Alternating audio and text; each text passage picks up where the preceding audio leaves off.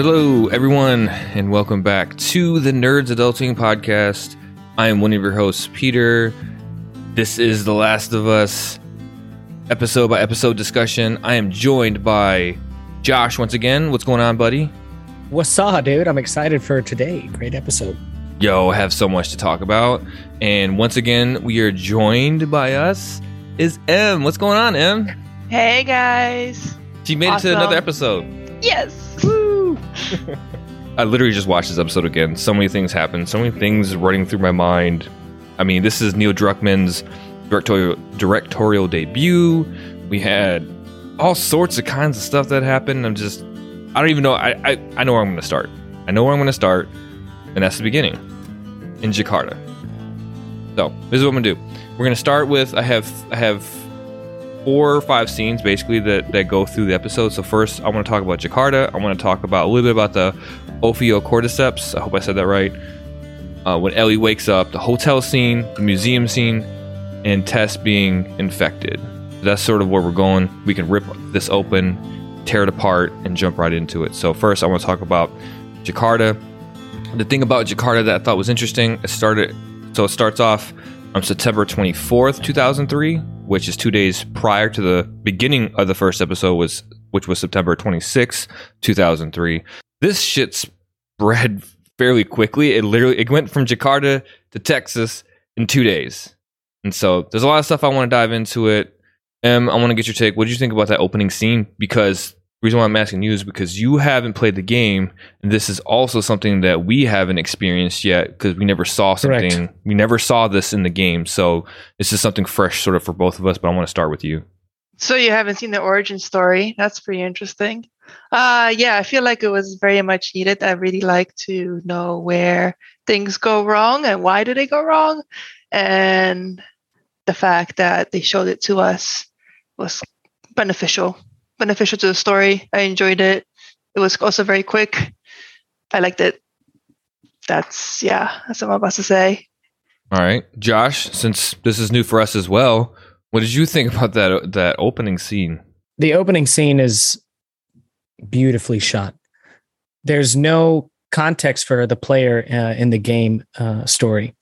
So not even through written letters or pieces of lore that you can find, at least not to this extent. I thought nothing that like breaks it down, but wasn't there mention they mentioned South America at some point in the game, I thought? Honestly, I don't remember. Okay. I thought there was a mention of South America. Anyways, go ahead. But this does confirm what I was saying on our last episode where I did my little bit of research, and Jakarta is a place that makes the most sense, and I knew that there was a reason why it was placed on the radio, like it had to be important. And at the end of the day, we get this episode and it starts off in Jakarta, and you see, like I said, that it's so densely populated. Like I said, like 10.5 million people live in the city of Jakarta alone. And it's the port that handles all the exportation of Jakarta, of Indonesia. And so it's just scene for scene. The whole sequence is beautifully shot. A lot of tension, a lot of buildup. You feel the fear in the characters' eyes. By the way, the characters that portray the doctor or the professor and the military commander, top-notch performances. They need to get an award. Because can I chime in real quick? Absolutely. So it's funny you mentioned awards. So that actress was a mycologist, right? The mycologist's name in the show is Ibu Ratna. Her name, the actress's name, is Christine Hakim. She's actually considered like one of the greatest actors to come out of Indonesia. She's one of the most respected. She holds a record of winning basically, it's called the Piala Citra, I hope I said that right, the Indonesia's Oscars. She won it 6 times for her performances over the years, dating back to, I think, her first winning the award in 1974. So you mentioned her performance. She's not a nobody, man. She's been around. I know. Yeah. I believe what you're saying. And so, because I immediately thought about that and I looked her up and I was like, I was like, this person just when she at the end when she's like shaking, drinking the tea, just amazing performance. I'm like, this woman is amazing, and sure enough, yeah, they nailed that character's. What's the word I'm looking for? Casting. They named that cast. They nailed that casting. Yeah, it was 100%. Yeah. Sorry, was this character in the game or no? This is Nope. a show invention. Okay. It's just for the show. But so like, there's no. Oh, but the character in the game, there's no comparison like that. Yeah, because people like to do that all the time, especially with video game adaptations. Myself included. Anyways, saying, like you? Yeah, absolutely. So, but the whole sequence definitely instills fear. It gives you that sense of hopelessness when he's asking her, what should we do? You know, how do we handle this? And that long pause, and you can tell she's turning, the cogs are turning in her mind of the realization that like, hey, you need to fucking bomb this whole city. Continue to bomb until everybody is gone. She doesn't even say like, oh, is there like a bunker we can go? Nothing. Because she knows how bad it's about to get, because she knows about this stuff. I mean, like her character said, she studied it her whole life. I love that assertion of confidence as well. When she was like, I've studied this my whole life, so listen very carefully. I was like, yes, tell them. I like it in the beginning. They were like, can you look into this microscope? She looks in 5 seconds, like less than 5 seconds, like literally 2 seconds later, it's like, oh no, this cannot be in humans. Yeah, like, yeah, that's right. She's like, she knows what it is. She doesn't have to like study it. She's like, she knows what that is. I'm that good. I know what that is. Why am I being brought here? It can't exist in humans. And he's like, this is a human sample. And she's like, what the fuck? So yeah, she literally had that moment when she takes the mycelia out of the cadaver's mouth. She's like, bloop, and then it's like moving, and she freaks out like, hi. Yeah, literally like waving at her. Yeah, exactly. That was the word that I was hunting for on our last episode too. Mycelium. Yeah. Mycelium. I kept saying mycena, which is like a South American like breakfast porridge kind of dish. Sounds delicious. Let's get it right. Is it mycelia or is it mycelium? Oh, it's a mycelium. You're right. Yeah, mycelium. Yeah. So correction, mycelium. And did you all? So sort of a side note. Did you all see the behind the scenes stuff at the end of the episode where they talk about like? I thought that was super. So at the end, and I don't think it was there last. Was it there Sunday night? It's been there since. Yeah. Okay, yeah? So I don't think I saw it at the end of the first episode if they did anything or if it's the same.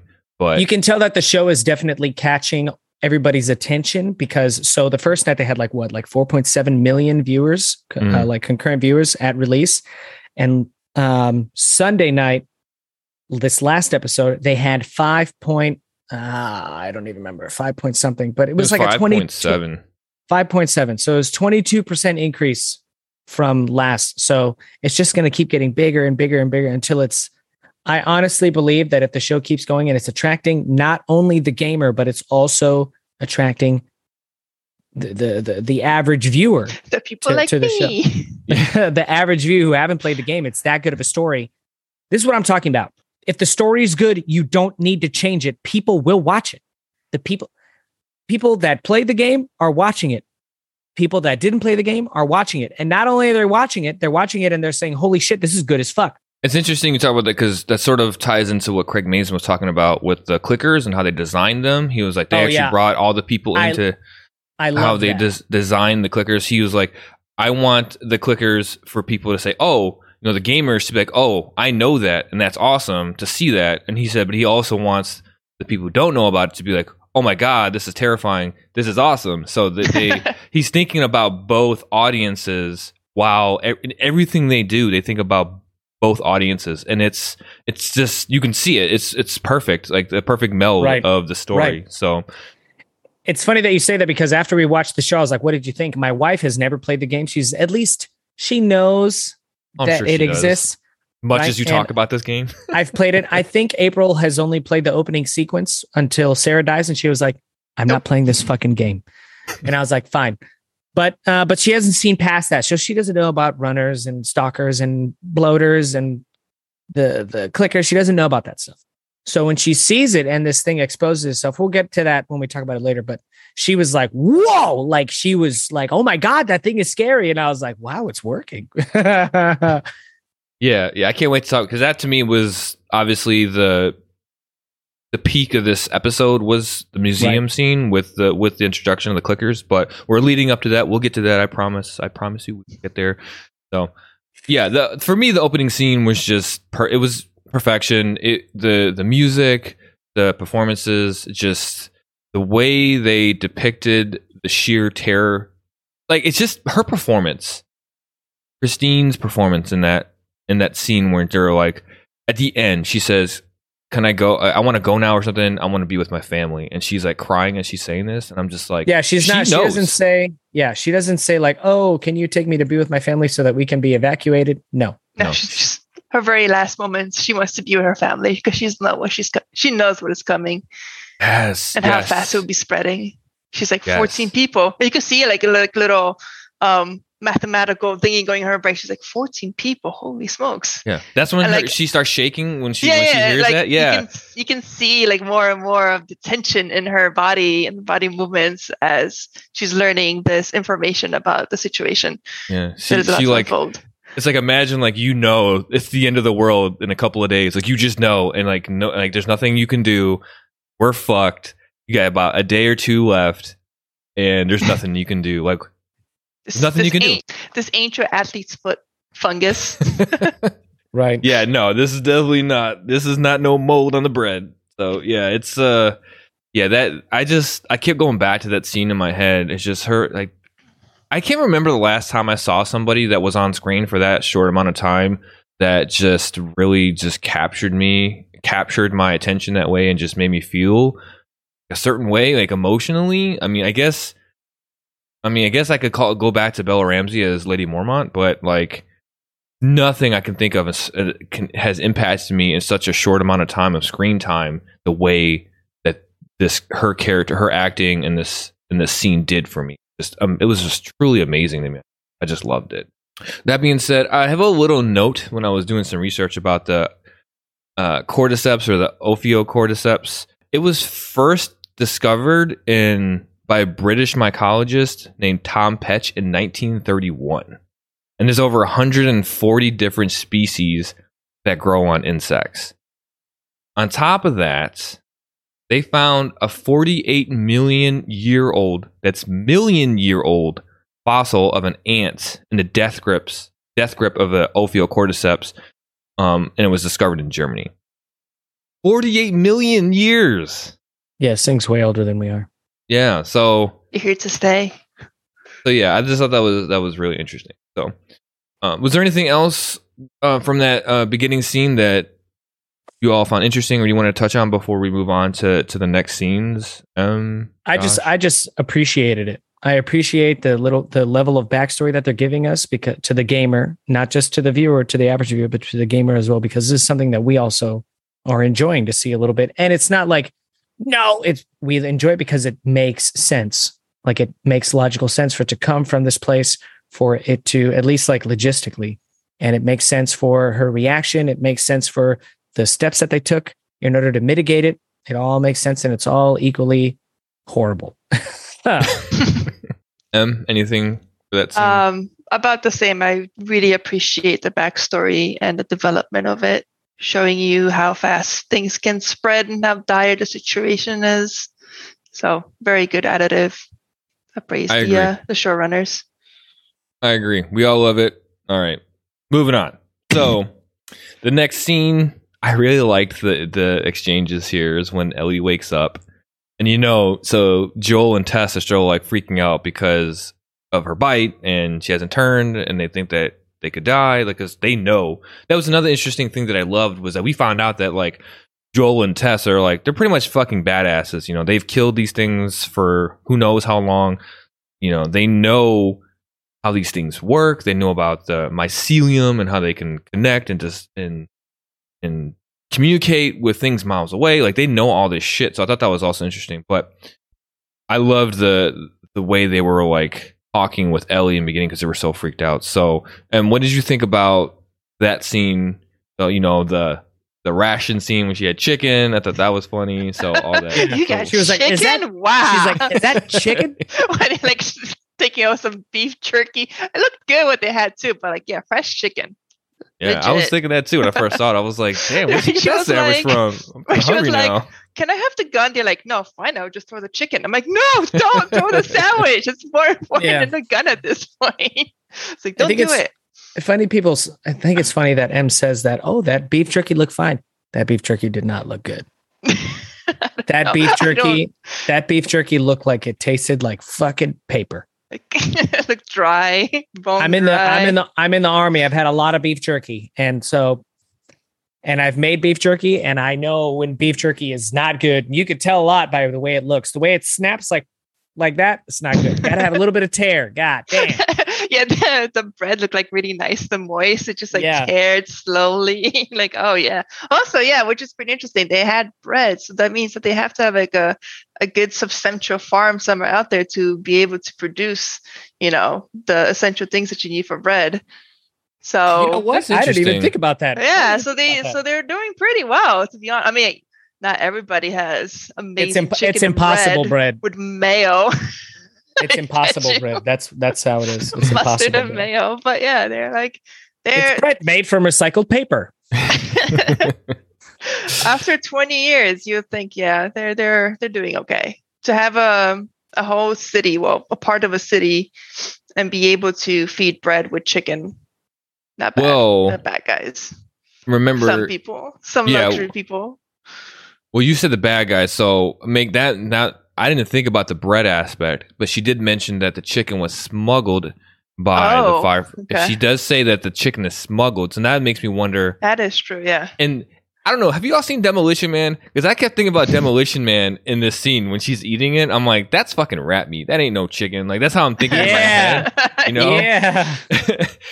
But it's interesting you had mentioned the bread because then that makes me think like where is the bread coming from? Maybe Fedra has it and they're giving it to him. But that's a really interesting like thought process you had there because I didn't even think about that. I was too busy thinking about Demolition Man and him eating that rat burger, and I was like, that's what I thought she was eating. But anyways, Just Go on. unbeknownst to her, yeah. Other than that, the placement, the set design, the little like patch of like heavenly moss, just with the sun rays on her, it was just great. Oh, I thought I they were like that. sleeping. I thought she was sleeping outside.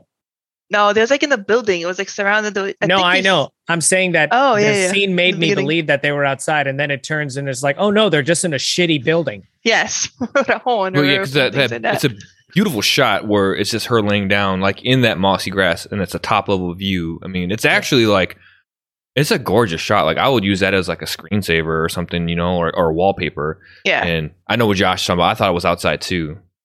Anyways, Josh, that scene when Ellie wakes up and all the stuff that happens, freaking out. What did you think? That whole scene is hilarious to me because I love the exchange between everybody. I love how they just interact with each other. It feels very natural. It doesn't feel forced. The comedic relief that Ellie brings to the table because she's so young and naive and doesn't really take everything seriously. I'm a teenager. I'm a rebellion. I I'm gotta a go rebellious pee. type. I gotta go pee. I'm gonna go in the other room. She hears everything they say, but still able to crack a wise joke, even though she's like, he wants to shoot you. She's like, oh, she does the little thing. I was gonna say that was bold as fuck, man. Like these people are terrified of you, and he literally says, "If she twitches, I'm gonna shoot her." And then she starts doing that. I was like, yeah, "Whoa!" 100%. Yeah, but the whole situation was fun to watch. The whole situation was fun to watch. Yeah, it's interesting you brought up like the dynamic a little bit later on after that scene, they're like walking around and Tess is asking Ellie about like how she got bit or something, and she talks about how she went into the mall and tells the whole story. And she lies about because she's like, "Did you go by yourself?" And she's lying because we know about Riley, which I am terrified. I don't know about Riley. She doesn't know about Riley. I don't know anything about Riley. How dare you? I didn't get to that part in the game yet. Well, they talk about Riley already. They do. They're like Riley, but like you don't know who don't Riley know. is or anything. But Yeah. just the performance, the little eye twitch. She's like, yeah, I'm by myself. Let's move on. But like you can see, like, she she's played that lying. off. She's lying. Yeah. We know that because Marlene had mentioned like something about like Riley in the first episode, but I don't even know anything. I don't remember what happened. I don't know. Like, is Riley I don't want to do too many spoilers. Did Riley come into play in the first game? Not once. She was just part of the DLC.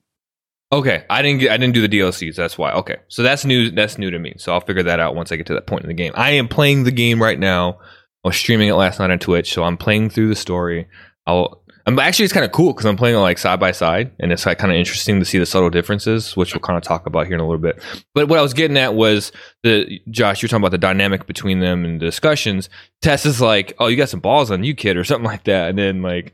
Yeah, you can tell that she eats that up. She's like, yeah, you know what? I do got balls. Yeah. I am tough. I was like, okay, Ellie. Yeah, I liked that. She felt proud of herself, like that little compliment. Kind of reminded me when I was in basic training, and drill sergeants are always in your face. They never give you compliments. They talk shit to you all the time.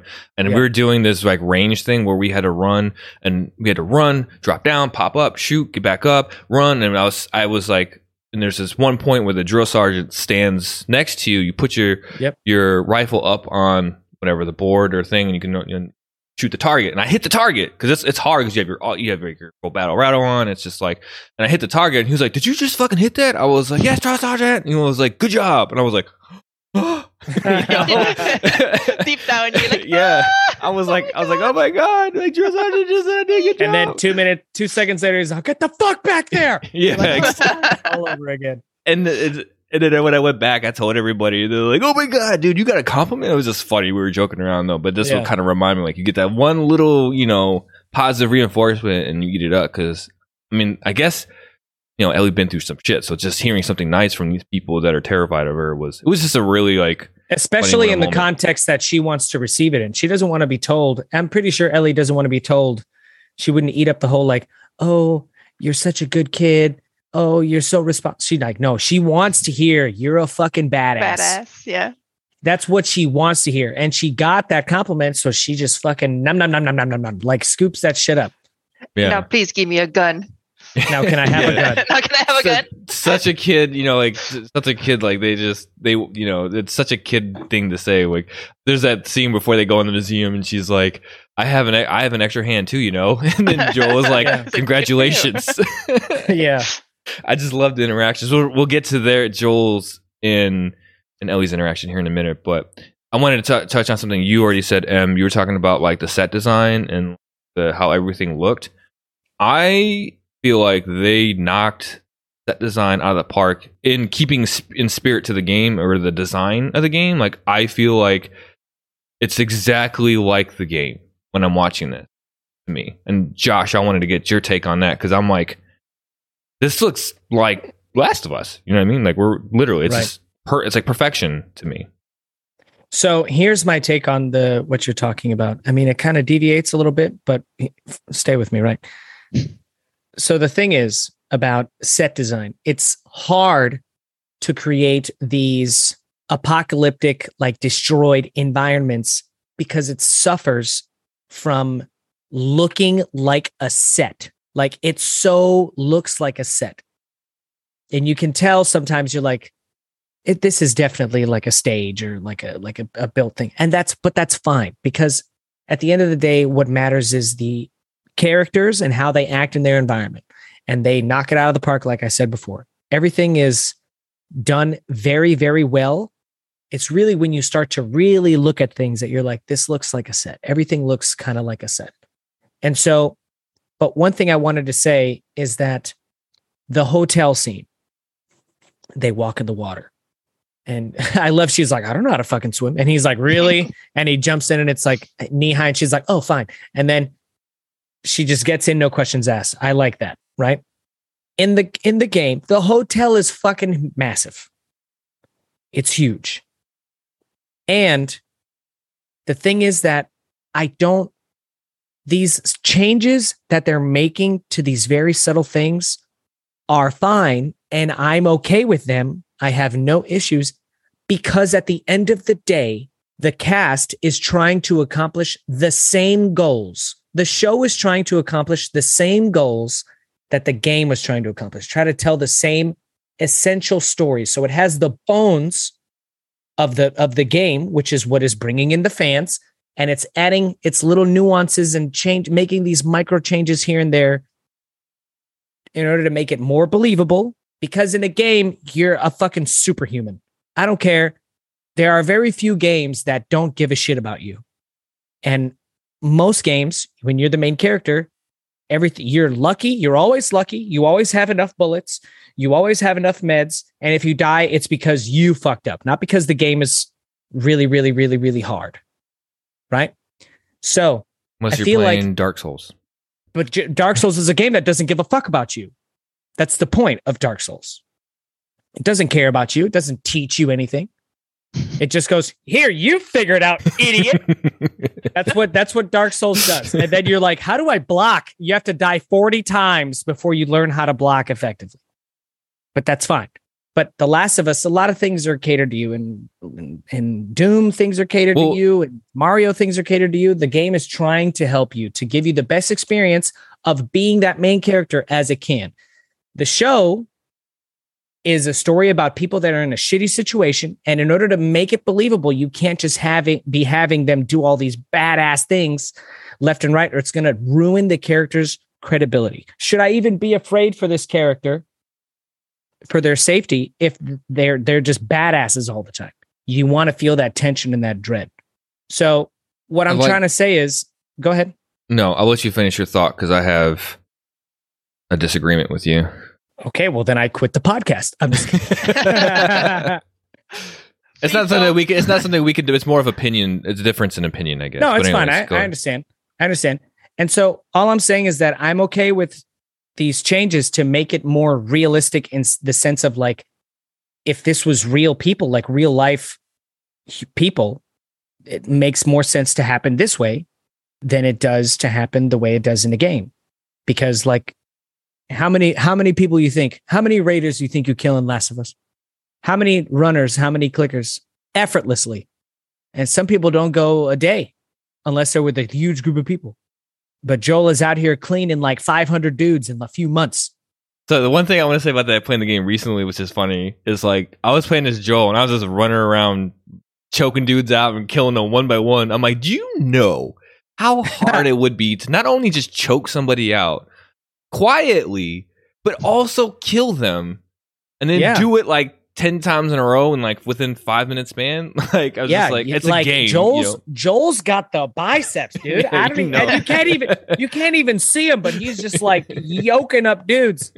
And you're just like, God damn. Like he chokes people out and you see the red in their eyes and like 10 seconds, they're fucking down. They have very thin necks. Hey. Oh, absolutely. Yeah.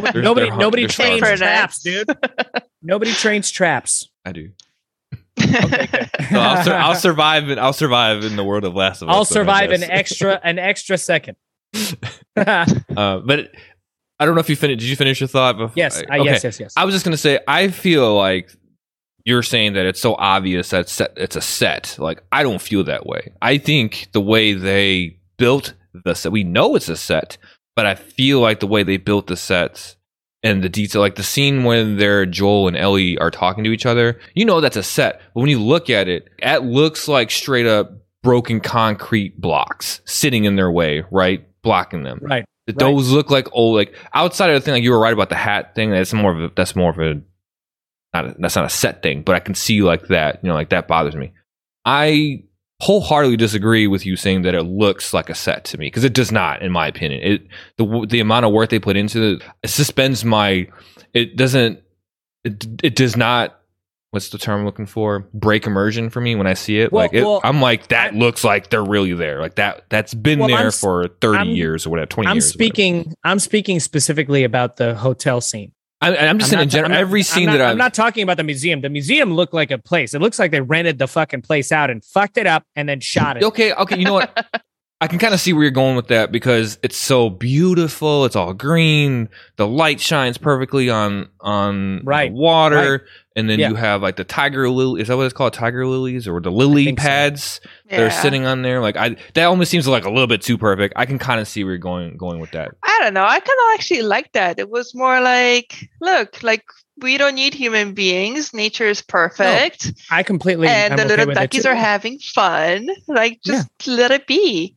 Yeah, I completely. I mean, I enjoy the scene itself. I like the close-ups of the set a lot more than the panel views, like the buildings being collapsed and things like that. Because after like 20-something years, 30 years, it shouldn't look as bad. But I guess they kind of like explained it that it was bombed and everything. But like at the first glance, I'm like, that's a little bit too much. Like buildings don't act that way. So Buildings actually, don't collapse that way. Actually, what's funny to me, what I find funny is people say like, "Oh, there's no way that overgrowth would grow back in this amount of time." That's because of mycelium. It's because of the infection. Mycelium is what helps like irrigate and spread. Oh, okay, yeah. Nature. I mean, so you can see in the fungal growth is an accelerant of floral growth. So if the whole world is infected with cordyceps, or not the whole world, but like it's fucking everywhere, then it makes sense, at least in my opinion. It makes sense for it to be so taken over by greenery. Yeah, no, fungus does decompose these things a lot faster. So I totally understand that. It's just like the structural soundness of the buildings just being toppled over and everything in that sorts was kind of a little bit off-putting to me. But other than that, but I guess they explained that, they bombed it. They bombed it really well here. Like, maybe we should look into what two buildings those are. Maybe we should. If we find out what two buildings, we'll be like, this one's made shitty and this one was made really good. I think this is more a testament. So I think that's why they mentioned the bombing, because I don't remember them talking about it. Again, I've played about a third of the way, half of the way through the first game. I don't remember them discussing the bombing in the game. No. So at least not in direct conversation. Yeah, I was like, I don't even remember if at some point in time it was mentioned. Whatever.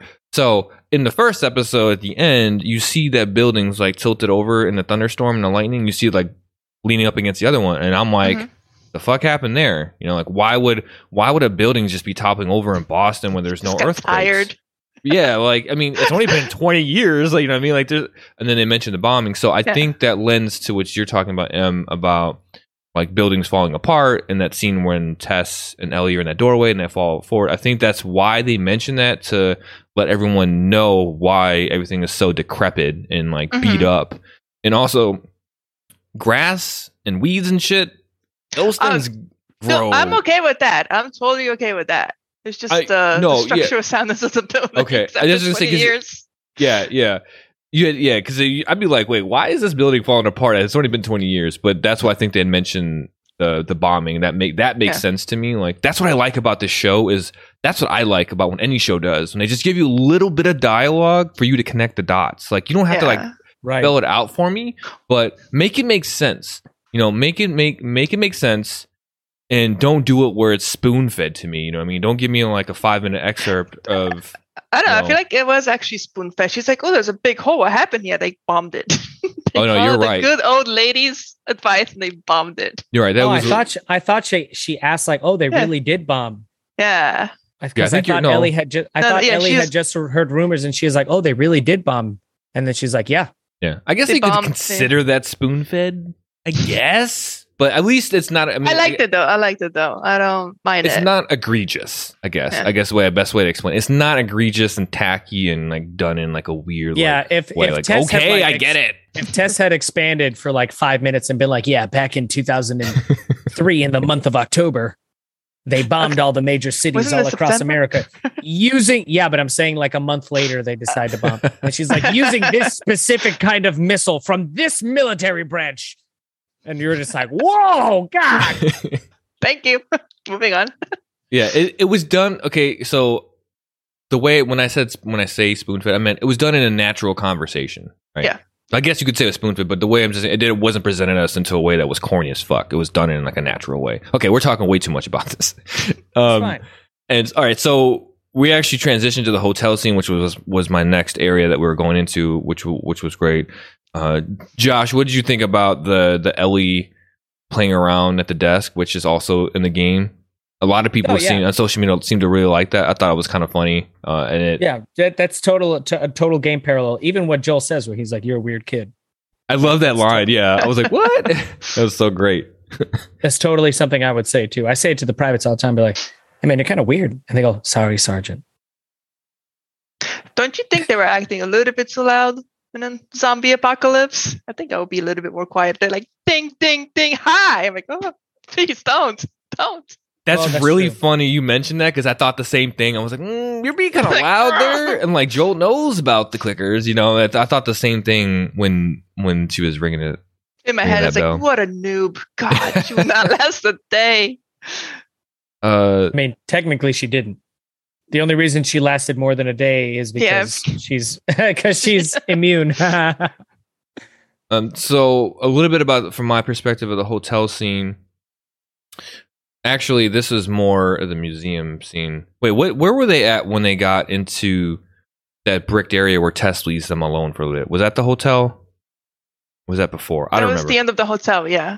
Okay, all right. Just to make sure I'm chronologically correct. So, in that scene, in the game, I thought it was funny. I thought it was interesting. I wonder if this is what they were thinking. In the game, Joel leaves Tess and Ellie quite often, right? You're going around doing things. But here, Tess leaves them alone, and I felt like this was sort of the writer's way or the creator's way of flipping it as a dialogue opportunity. So we got that the moment that led to the moment of Ellie and Joel to kind of connect a little bit and have a discussion, and I thought that was a little interesting bit there.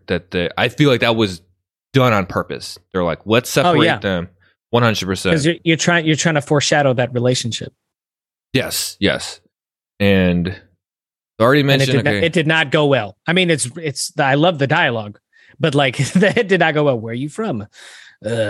Texas. Like not a small talker. Yeah. I thought Ellie was kind of rude when no more questions about me. Yeah, that was funny. When Joel said something. Oh, he said something about Detroit, right?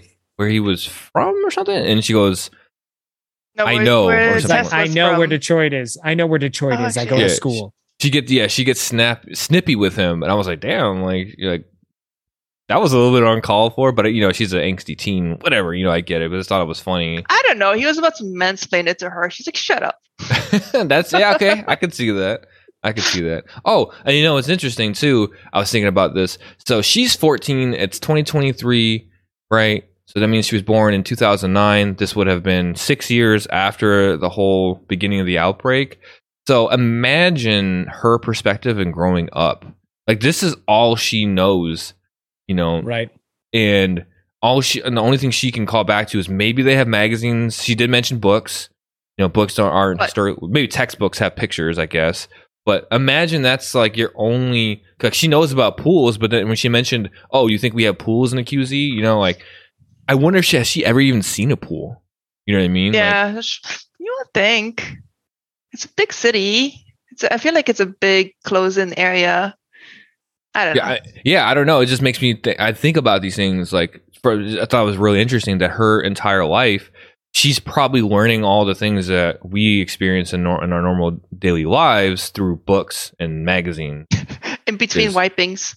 Yeah. Because he throws in the beginning of the thing, he throws her a magazine, like, wipe with that. Oh, that's what a pool looks like. Oh, okay, wipe. So, what do you all think about that? There's something that I found that was an interesting thought. I really like to know how big their compound is, because a lot of the schools in America do have swimming pools. So I don't think it would be like unusual to know how to swim or something, or know how a pool is or what it looks like. And yeah, you do have magazines and stuff. I think that in places like the QZ in Boston, a lot of buildings are repurposed. Yeah. So they'll probably take like what used to be, I don't know, like a homeless shelter, and then turn it into a school. Yes, they would definitely do that. Well, my thing I was thinking is like, why would you even keep a pool around if you're only worried about really survival? So chicken coop. Or a chicken I'm kidding. coop. I'm kidding. I want to keep it chicken. Turn pool into a chicken coop. I was thinking maybe it was a spot they would change that for an area to keep fresh water. Maybe I don't know. Who knows? It's just I thought it was a. I don't think they're having like a day spa. No. But I feel like they do know what a swimming pool is or how it looks like. Or after a long day of executing infected people, let's go and dip in the pool for a little bit, bro. You know, like, jacuzzi. No. Yeah, I don't think that's happening in Boston. But anyways, it was just interesting that her whole life, you know, she's only 14, but like she doesn't know the shit that like Joel and Tess, they don't know any of that stuff, any of those things. I just thought it was an interesting point. Anyways, all right, moving on. I want to get to the museums. Wait, before we move on, can I just have one of those moments where I go on a rant about not being... Nope, we can't do that. We're not allowed to rant on here. No, go ahead. No, so they go into the water. They're in the water. They're splashing around in the water. And then they go upstairs. And guess what? Their pants are dry. I just hated that. I didn't notice that. You didn't? You think it'd be like squishy. No, everything was dry. Either they were walking upstairs for a very long time because they have really bad knees. But yeah, it took me away. Mean, it was 10 flights, but that's not enough to dry. No, it's not. Even with bad knees. You'd at least be, you know, still wet, moist. damp. Yeah. It was totally 100% dry. Stop. I hate that fucking word. Your pants would be a little moist. Moist. That word has been forever ruined. I don't know. It's just whatever. Yeah, I didn't notice that, but that's an interesting. That was my thing. That was my tangent. You know, I didn't even look at that. It's like in a video game, right? Yeah, like exactly. Like faster than the video game. Yeah, like it's funny you mentioned that because I was playing the game and Uncharted, which was made by Naughty Dog, which also made The Last of Us. So Uncharted on the PS3 was like one of the first games that I noticed like wet clothing. Like it was the first time to really do it in a way where you're like, damn, that dude's shirt's wet and pants are wet. So it's funny that you brought that up because you dry off really quickly, obviously, in the video game. They did the same thing in The Last of Us, but you dry off in like 30 seconds to a minute, it's gone. But the first time I saw that, I was like, holy shit, that's amazing. Like that dude's pants are wet. You know, the technology. Yeah. They must have spent a fortune on this. They obviously didn't bring that to the TV screens, the technology. Yeah. Who knows? Maybe there's a fan that they walked by. I don't know. Nice breeze. The old fan. Maybe they changed pants. Oh, there you go. Maybe they changed. They do have their changed pants and shoes. Yep, change pants and shoes and personalities. I'm just kidding. All right. Yeah. Y'all ready to move on to the museum scene? And well, before they get to the museum, there was something that I thought was really, really cool and really interesting. Was when they look at all of the infected laid out on the street. Oh yeah. And they're explaining to Ellie, this is her first time seeing this many infected. And they're explaining to her their behavior and all that kind of stuff. And I loved the sunlight coming over them, like washing over them, and they all scream like like I thought they were rolling over. I thought they were like all rolling over at the same time. I don't know. It looks like a wave of sunburn, and then they stop. They like chill out. Really, I thought they were excited about it. They're like, "Oh, the sun, yay!" Excited. No, I did not take it. I was thinking they were trying to get like a plant like sunlight. So maybe fungi don't like sunlight that way. I don't know. What are you gonna say, Em? I wanted to actually talk about that too. When they showed it, it looked like maggots. They were like off to the side. They were like wiggling. They looked like maggots. And like, is that maggots? And then you look at it again. They're like, oh no, there's an actual. Well, they were people. Going back to that scene, I'm glad you brought it up because I thought that was a really like almost like a horrific scene to see all of those zombies laying on the ground. It was definitely discomforting. Yeah, like it was just real. And then it's when they were talking, I was like, man, that was just like, and the noises they were making, it was really creepy, but it was, again, really well done. So, all right, museum scene. You want to get to that? Okay. First thing I had a question. We get there. Joel like steps. He literally just said, if you step on it, they'll know. And what does he do? He like, I thought he stepped on it. I thought he stepped on it to check. Right, but I mean, what if it wasn't dried up? I don't know. That's what I'm saying. It seems like kind of reckless, no? I mean, sure, I guess. I don't know. It's a small thing. I don't want to really complain, but I'm thinking in my head like, well, what if it wasn't dried up? But I thought that was an interesting bit there when apparently this stuff can die off and whatnot. But the thing that weirded me out, or I didn't really get, was that dead guy. Because Ellie was really weirded out. She's like, "Oh, what did this to him? I never seen this before." They never really explain. I mean, he wasn't a zombie, right? Because he died. Mm-hmm. But It what? looked fresh, I guess.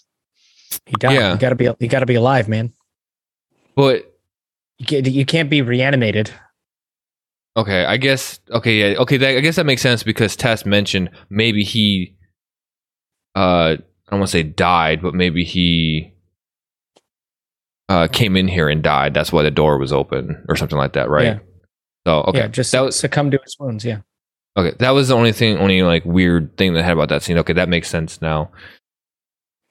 Okay. Do you just want to jump into the clickers, or is there anything before that? The scene of them walking up the steps, that set piece as a whole, with all the bodies all atrophied together, was amazing. It was beautifully done, where it's just piles and piles and piles of dead people, all atrophied in this huge fungal growth. I thought it was wonderfully, beautifully done. It definitely like made me feel, because there's no like location set or the location piece in the game that's like that, where it's literally, there's like maybe 40, 50 people all piled up just with overgrowth like that. And I thought that was so unique and such a creative way to express that this fungus, like once you die, you're for the earth, and the cordyceps will use you as fuel, whether you're alive or you're dead, to further its infection, to further its spread. Yeah, I forgot about that. That's true. Is really, the set design is just so good. Like the way they just did everything, the liberties that they've taken and whatnot. And was there anything that you noticed before they get upstairs and meet the clickers for the first time? All I can think of is I would not want to be there because it's so icky. In the first episode, they did see a person, I guess, that already expired and was like stuck to the wall, and there was mushroom growing out of it. It just reminded me of the movie Annihilation. Okay. That was like in a swimming pool out of all places. Yeah. It was like a dude, just stuck to the wall. So that kind of reminded me of it. I guess not much here because it was pretty old. The vibrance of it was no longer there, but the amount of it, oof, I would hate to be there. Feels like a cough centrum. Yeah. Yeah. I would like to add that I really liked the look of intensity between Joel and Tess when they discovered that dead body. Like they were like, "Fuck, we know what's ahead." You know, like they were the guy that was all fucked up.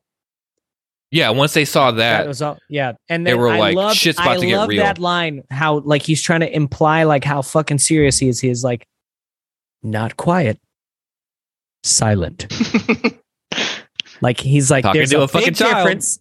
He's like, there's a big difference. No more talking. They're both like, she keeps like, but why? Shh. He basically said no questions. That's it. And they go off tapping up the stairs. Tap, tap, tap, tap, tap. I'm like, really? That's not quiet. Quieter. So so after that, they go up the stairs, and this is where they introduce the clickers.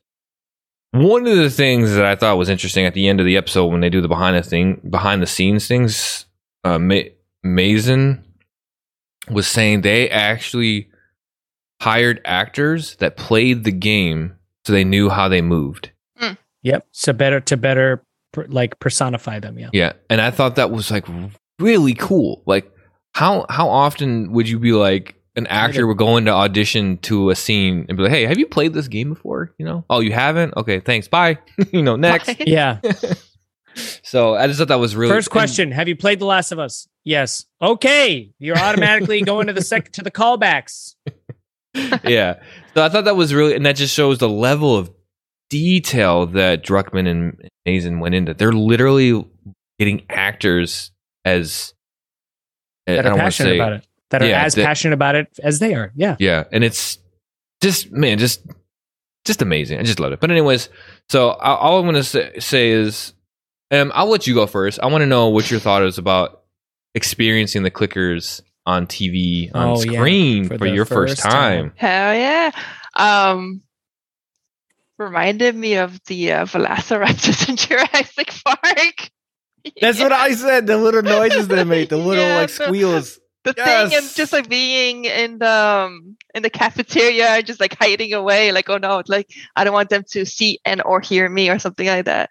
Yeah, the intensity, the quickness of them, the direness, the ickiness. Everything was so good, so gross. I love it. I hate zombies that move fast. Hate it. Josh, what about you? What was it like for you to finally see it? Oh man, I was like sitting there with a big old smile on my face. I was like, what's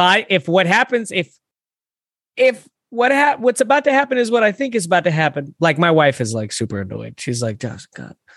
So I'm like, if what's about to happen is what I think it is, this is going to be really good. And I hope that they don't fuck it up. And they didn't. And it was just like at the end of the episode with the episode breakdown that Mason said, he's like, what we were aiming for is for the gamer to go, that's right. And for the non-gamer to go, oh my God.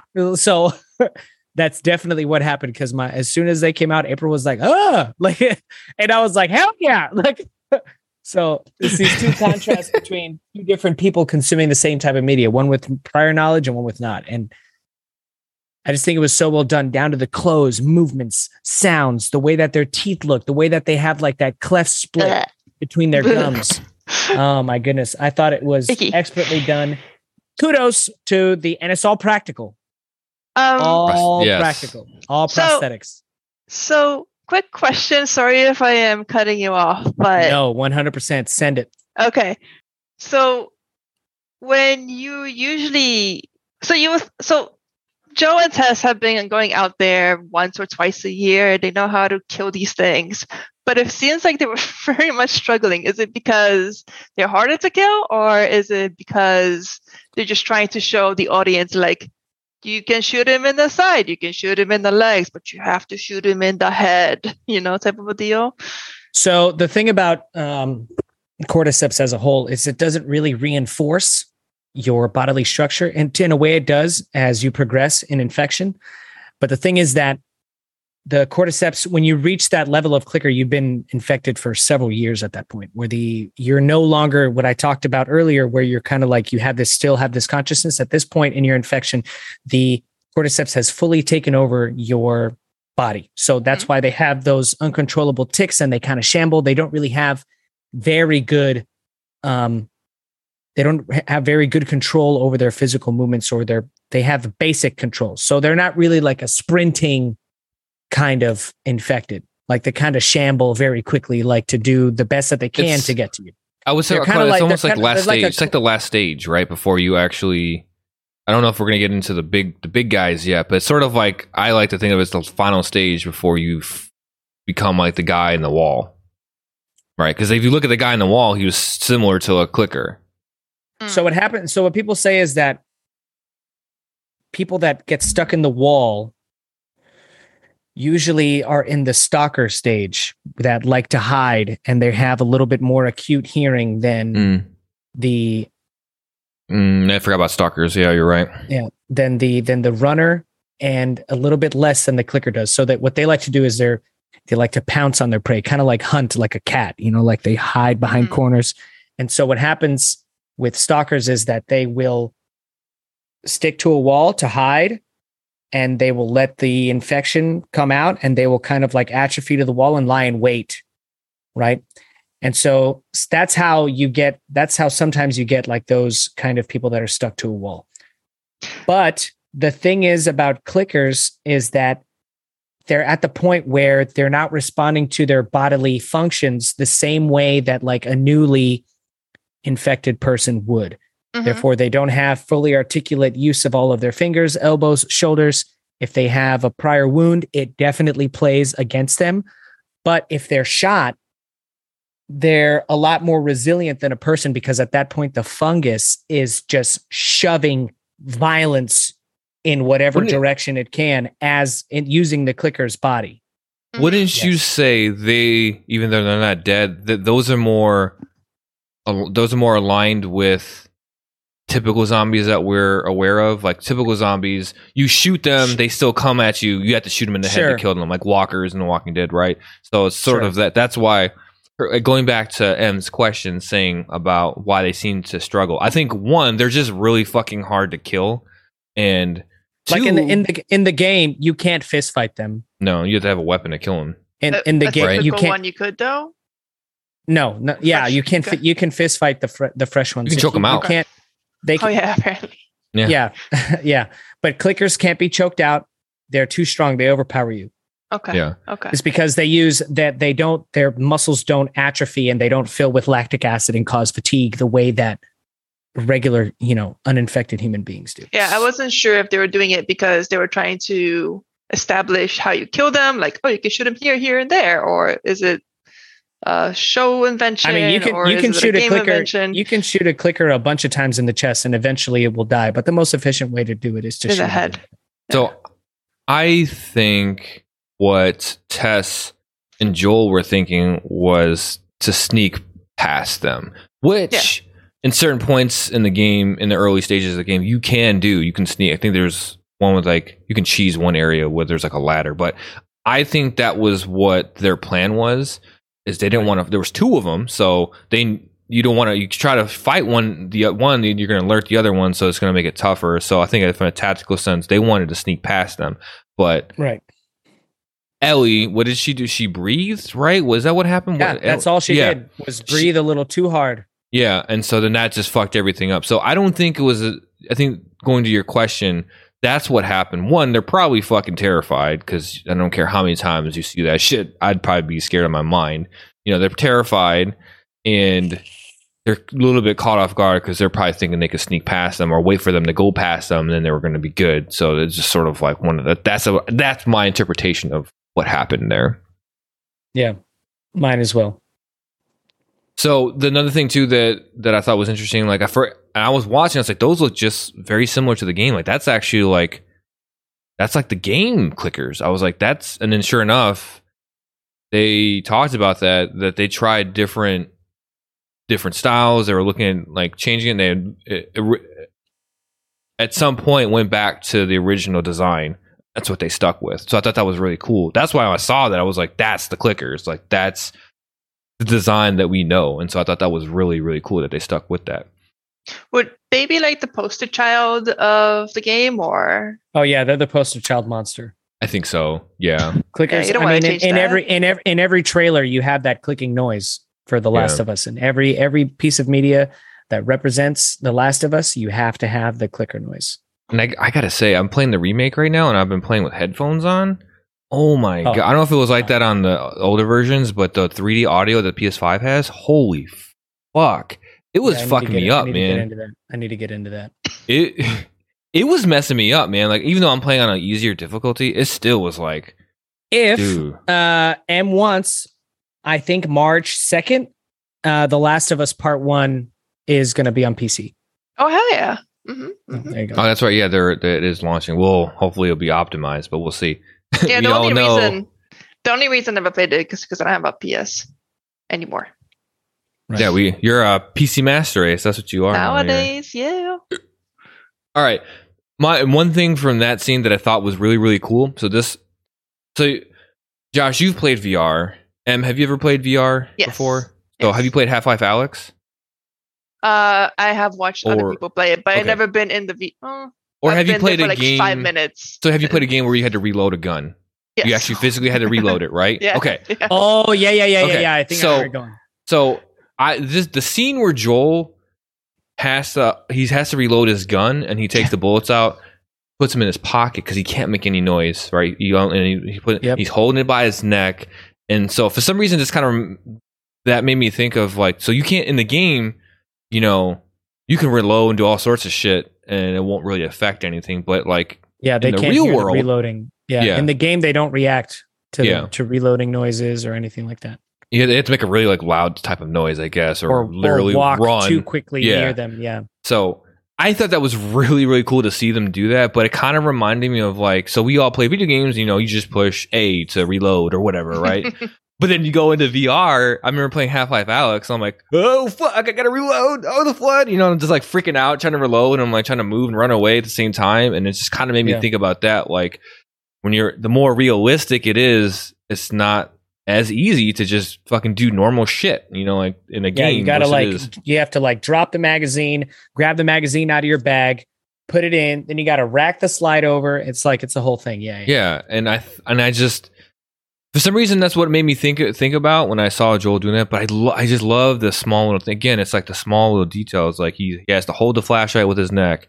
He has to like unload the bullets, put in his pocket because he can't make too much noise. And so yeah, that I really like that. It's about that experience that I was talking about earlier, where in a video game, you know, the video game doesn't punish you for little things like that, or very rarely do video games punish you for things like that. And this show is trying to emulate the sense of dread in a different way that feels similar to the gamer and feels, you know, dreadful to the non-viewer. So they have to do it that way. They can't just have him be like, oh yeah, he's just 20 feet away. He can't hear me throw all my shells on the ground and reload. Like they don't. Not only is he like 20 feet away, he's like, you know that he's coming towards him too. Yeah. Everything has to be quiet. Opening the receiver. And fast. The cylinder, yeah. Taking the rounds out one by one and catching them and trying to be quiet. Oh, I can't even imagine. So I think that was the penultimate scene in this episode. This is what I don't know. I saw someone said they had seen all 4 episodes and he was worried that there wasn't enough action. I feel like we got enough action in this episode. It was a perfect balance of like emotion. We're going to get into the emotion aspect of it here, but that was awesome. That was just, even if I'm just thinking, you never played a game. Even not, I'm just thinking you never played a game for it. That still was just fucking pure terror. This intense, amazing, right? Yes, absolutely. They got the horror aspects and the dire and the dread and the need for time down. You just like constantly, when the action is happening, you constantly like, this is intense. This is intense. This is tense. Like just, well, in the beginning. When they're all 3 of them are being quiet, I was like, I was really like this watching it. Like I know what's gonna happen. Like they're gonna fight him, but I was still like, I had my hands in my face, just like this, watching it. Like, oh, because it was so intense. And then it was like, man, like it's so great. Maybe it's because it's The Last of Us. I'm just so excited. I'm so happy for everything that's going on. I'm super into it. But TV shows and movies don't usually get me to react this way. 1, I rarely ever cry on TVs or movies, and 2, I never put my hands to my face. You know, like I never do that, but I was doing that in this in this episode. And it's just like I don't know. Watching. Yeah, exactly. Yeah, peeking through my fingers, like. I think at one point I did let out like shoot it. Like I was like shoot it, fuck, shoot her, just shoot her. Do it now. Do it now. Yeah. All right. Is there anything from that scene before we move into the end? I get some thoughts on the end. So, anything else that we missed out? Oh, I don't know if anybody noticed how actually like long Tess was gone, but this is definitely obviously the point where she gets infected. My wife did kind of catch on before the scene was revealed because she asked, she was like, where the fuck is Tess at? Like they stopped showing the action happening to Tess, you know. And so she kind of picked up on it, but as they were walking to the State House, like that last little bit before they made their way all the way to the State House, she kind of made that connection. So I don't know. I don't know if M did, because Nope. So you thought everything was fine with Tess? Blissfully happy that they made it out. But then she did get her ankle twist, and I recently got my ankle twist, and I was like, oh, I feel you. I feel your pain. And when she had to like twist on that very rickety like ladder, I was like, ooh, ow, is your ankle okay? Well, yeah, when she tapes up her leg. Yeah. Well, I was thinking about, so like we knew what was like, because it was something we knew. We just knew, right? But I like how they set it up, because as soon as they come out of there, she's like pissed off at Joel. She says something like, "Can't you just like believe that we're gonna win at some fucking point instead of so negative?" in that scene, she like tells Joel, like, can't you just believe that we might fucking win for once or something like that? And you could tell she's a little bit emotionally distraught. So I like that. I figured some people might pick up on that something's off because you don't see that level of like emotion or hope from her at all throughout the first two episodes. And so I'm like, there's definitely a change in her demeanor, and that plays up into the end where we find out everything. So this leads us to them finally meeting up to where the Fireflies were supposed to be. Josh, I'll let you explain. So what happens in the game versus TV show? Do you want to touch on that?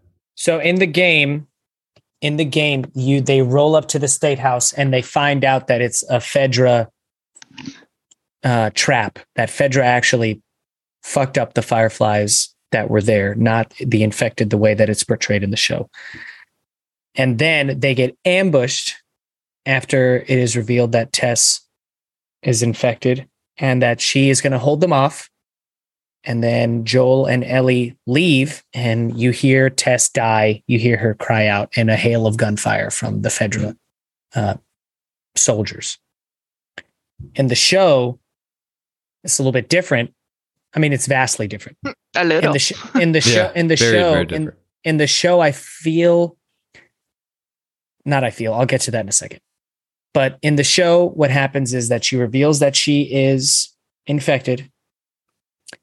And then she tries to flood the place with gasoline because Joel finds out after shooting one of the infected that caused all the other Fireflies to fight amongst themselves and nobody came out on top. He then discovers that the horde of infected that they saw from the bridge with the sun bathing, they all get alerted and they start sprinting directly to that location because the mycelium communicates to them where there's a threat, where there's food, where there's a potential to further the spread of the infection. And then all of them get up and run in that direction. I thought it would have been cool if they showed the infected sprinting into the building or towards the building from like a distance. I thought that was going to happen. I thought it would have been a cool shot to see like 150 plus infected. Even if it's CGI, I would have liked to have seen that. But so yeah, go ahead.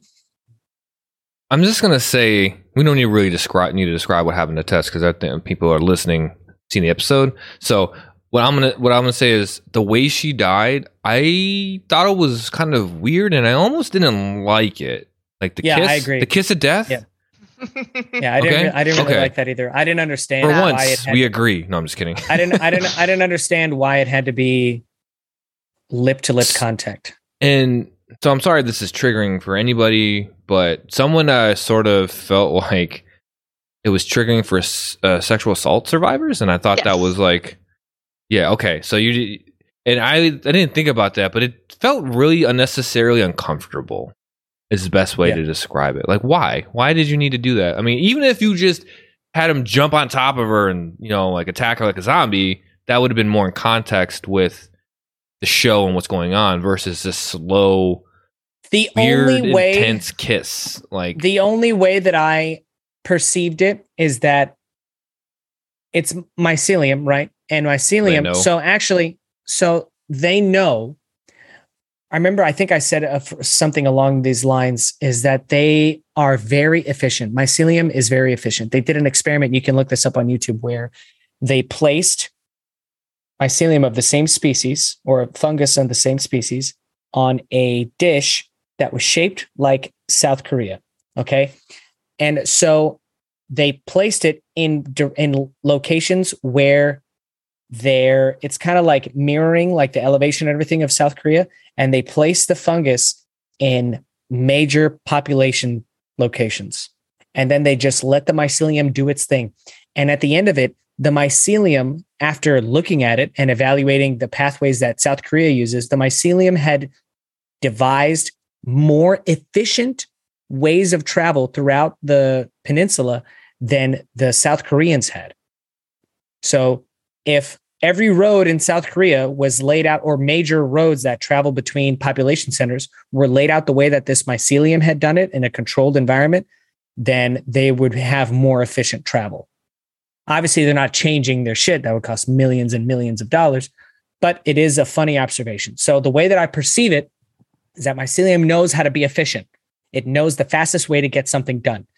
And it makes sense, but I feel like they stuck a little bit too much to what actually would happen, as opposed to why didn't you go in her eye sockets, in her ears, Nose like or something? Yeah. in her nose? Like it could have been in the mouth too, but something else. Like, and I don't understand. I felt uncomfortable with the fact that the lips touched. Why? What if it had just been because the tendrils start to move before they make contact, like they start to flood, like you see them like shooting in there. Why do the lips have to touch?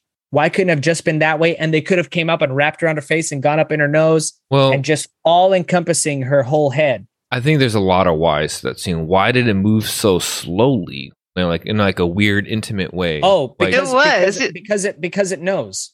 Right, but it doesn't need to like, it doesn't fit the fast moving movement of the zombies. What are you going to say, Em? No, like all of a sudden it just slowed down and became so romantic. I'm like, thanks HBO. Like, yeah, here's another rape scene. Yeah, it just felt, yeah, exactly. It wasn't necessary. No, yeah, that's how I took it. Yeah, exactly. It was weird to me. They're fast moving. They're very vicious. They're physical, and all of a sudden, it's just because it knows that this one person was bit. It's gonna move all slowly. Like it just doesn't fit the context of the show in general. Everything you just said on top of what I'm saying is. I don't see any reason why I would do that, given its behavior. Like it was just really weird and almost cringy in a way. And didn't like it.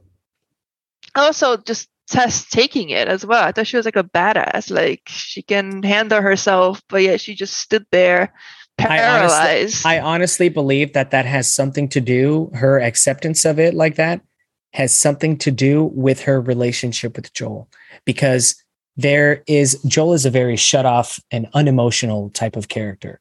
And so it's well established in the game that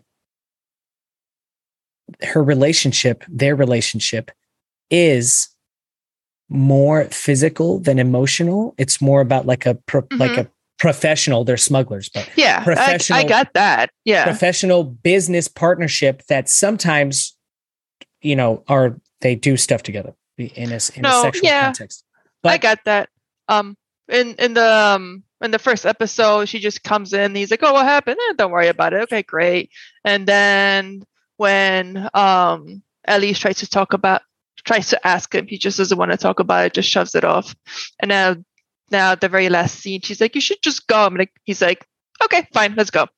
It just turns off. It's it like just goes. That quickness. Yeah, I feel like that scene could have been done a little better, because the obviously when she shows him the bite in the game, he is actually surprised. He's like, "Oh my God," and then he kind of gets upset with her. But then she's trying to get him like, "You need to take her to Tommy," and he's like, "I'm not doing that." And there's a line that from the game that I feel is very important to understanding Joel's initial motivations for completing this task, which is that Tess asks him, she says in the game, "There's enough here." She gets in his face and she says, "There's enough here for you to have some sense of obligation towards me. You have to do this." And I feel like that line is very important, because it literally serves as that initial motivation for Joel to get this done.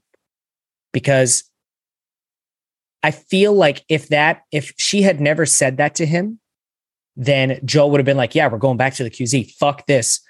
But I do understand that in the show, Joel's initial reasoning to go somewhere is because he's trying to get to Tommy.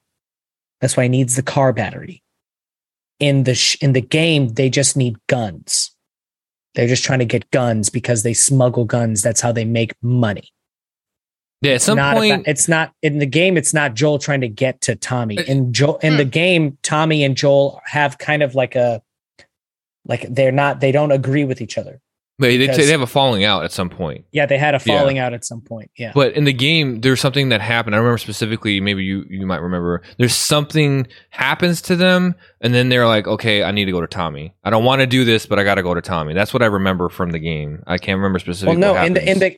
in the game, he has to go to Tommy because there's no evidence of where to take the girl, and there's no fireflies. That's right. That's what I'm saying. There's something that changed. She says that Tommy used to run with the fireflies, so he should know where to take her.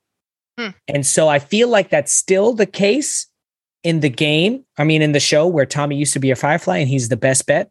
And it also ties in with Joel's desire to get to Tommy to check on him because he hasn't heard from him in a while. Yeah. So I feel like both things, they accomplish the same goal, but I prefer the game's telling, not the show's telling of this specific part. I don't have a problem with it in terms of these changes that they may feel are more appropriate. Because, like I said, in the game, Joel does not have his initial motivation to get a truck battery, to get a car, to drive to Tommy. That's not Joel's motivation in the game. Joel's motivation in the game is, I need guns. You stole them, and then you sold them to this person. You're going to give me my guns back. We'll take this little girl to your crew here, and they'll give us guns, and we'll go our separate ways. So the only thing, I'm going to just throw my thoughts about the Anna Torv as Tess and the final moments before she passed away. I'm not as attached to that scene in the game as you are. I thought it was pretty powerful because we're seeing a level of, really, like I said, they kind of talked about this in the behind the scenes stuff, but Tess is sort of also kind of cold. Like, she's not as emotional. It's almost like I have like this understanding of each other. Like, we're just doing this together. They're sort of like friends, but I guess there's more inclinations that they're lovers in this. Friends with benefits. Yeah. So versus the game. There is something like that in the game. Yeah, I guess it was a little bit more. It feels a little bit more like they're a couple in the show versus the game. Oh yeah. In right? the show, yeah. But still, like, they don't share that much with each other. Yeah. Right. No. Right. There's that still commonality. It's just there's a little bit more of a relationship versus a friendship thing. Relationship in the show. Anyways, I think you were complaining about how she convinces Joel. I thought it was still pretty powerful because something clicks in her head that there's a possibility for. There's hope, and Mazin was. I think the way that it was portrayed in the show and the way Mazin described it was, even as she knows she's going to die, she still has hope. That's not my interpretation. Is what Mazin said, and that's what I got from watching that show. She's about to die, yet she still knows that Ellie is the hope for humanity. And that's why everything changed. Nothing was about them. Before it's all about scrounging up scraps, whatever, doing jobs and doing all these things just to survive. And just, they were very selfish, right? It was always about them. But in this moment, she's gonna die in a few minutes.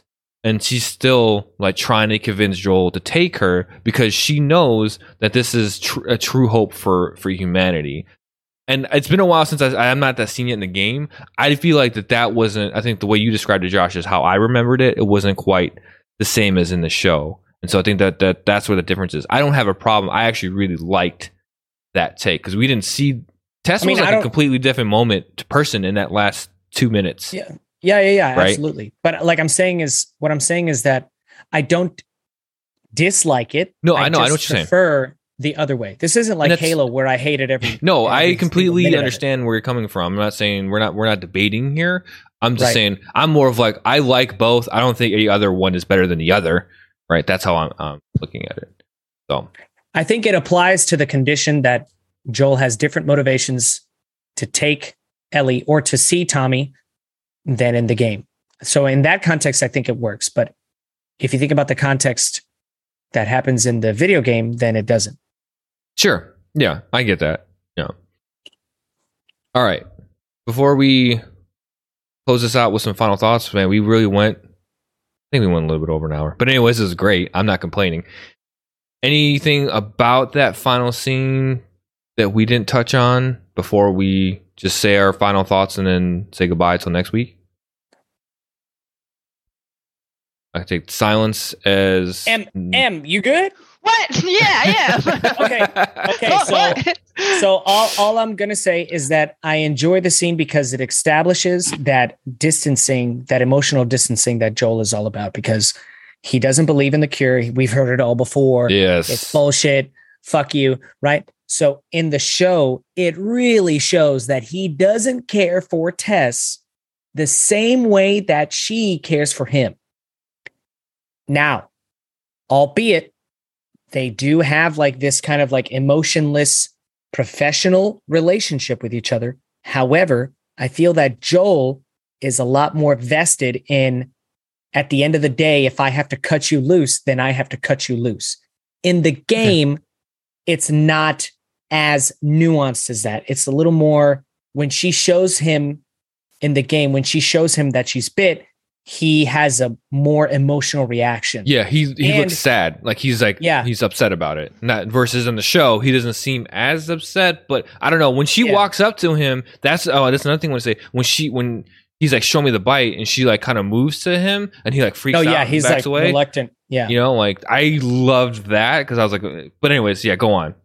Yeah, 100%. But that's like, he kind of does that in the game, but not before saying anything or like acknowledging that she is infected with his emotional reaction.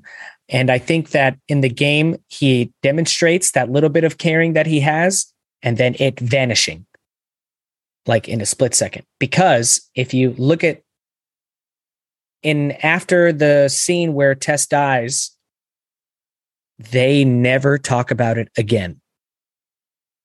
Oh, Ellie's like, are we not going to talk? And Joel's like, no. And that's it. They never bring it up. It's never brought up in the sequel ever again. It's never talked about. And so I think that shows a little bit of Joel's emotionless behavior, where I feel like he purposefully shuts himself out because of the loss that he has suffered. Oh yeah. 100%. So I mean, I cannot trauma. That's trauma 101. Yeah. I cannot fathom I'm pretty sure neither can you, and neither can M, what it is like to lose a child, and in such a violent, heartless, rapid style way. And so I can understand why he would be so cold to everybody and really have his guard up.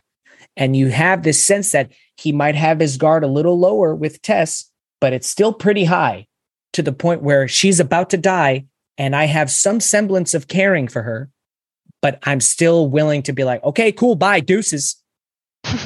Instead of crying or being like, no, we'll help you. No, come with us. No, he's like, okay, cool.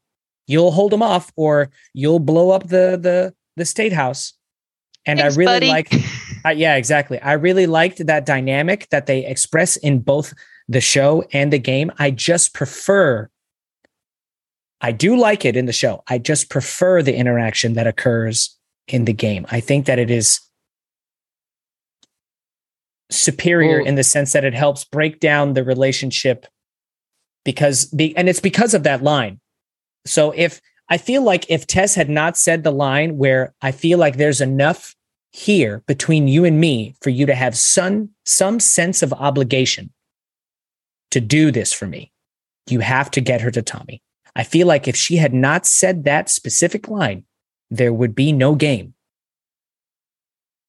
The story of Joel and Ellie would have ended there. He would have taken her back to the QZ and he would have gone about his business. Well, the show is about those two. So I feel like, do we ever find out what happens to his wife? Because I believe he did have a wife, and that's where the watch comes from and everything. In the game, no. I feel like the fact that he has seen so much lost. I'm guessing his wife is dead, his child is dead, and within those 20 years, I bet you he had plenty of relationships, romantic or just, as friends, that he saw them die. He's just basically turned himself inwards and shut himself off from the world. So we're just seeing that. And if somebody's gonna die next, he's like, okay, moving on. I'm gonna be a tumbleweed. But the show alone again. Again. But now the show and the video games have basically stuck him to this girl named Ellie, and then we're just going to see this beautiful relationship build, and he's gonna open up. Right, guys? No comment. No, I mean, it feels like it's going that way. No comment. Okay. Anyway. You'll see. I mean, the relationship between Ellie and Joel is an immaculate how it evolves. But you have to, you can't rush it, because it's the relationship between Ellie and Joel is like a slow burn. Yeah. You'll see. They have moments. They do have some moments of endearment throughout the game. But it like takes a while, because they're traveling. Yeah. In the game time, it's not days. They're traveling for fucking months together. Yeah. All right. That being said, y'all ready to close it out? Oh yeah, absolutely. Okay. All right, Em, give us your final thoughts. Then we'll do Josh, and then I'll say mine, and then forever hold our peace until next week. Very good. Final thoughts. Once again, I got no idea what I'm looking for or looking forward to, so just take me along for the ride. So far, I'm liking it. And wet pants. I need wet pants. We need wet pants. We need more wet pants. Immersion has been broken. Just be moist. Oh man, Josh.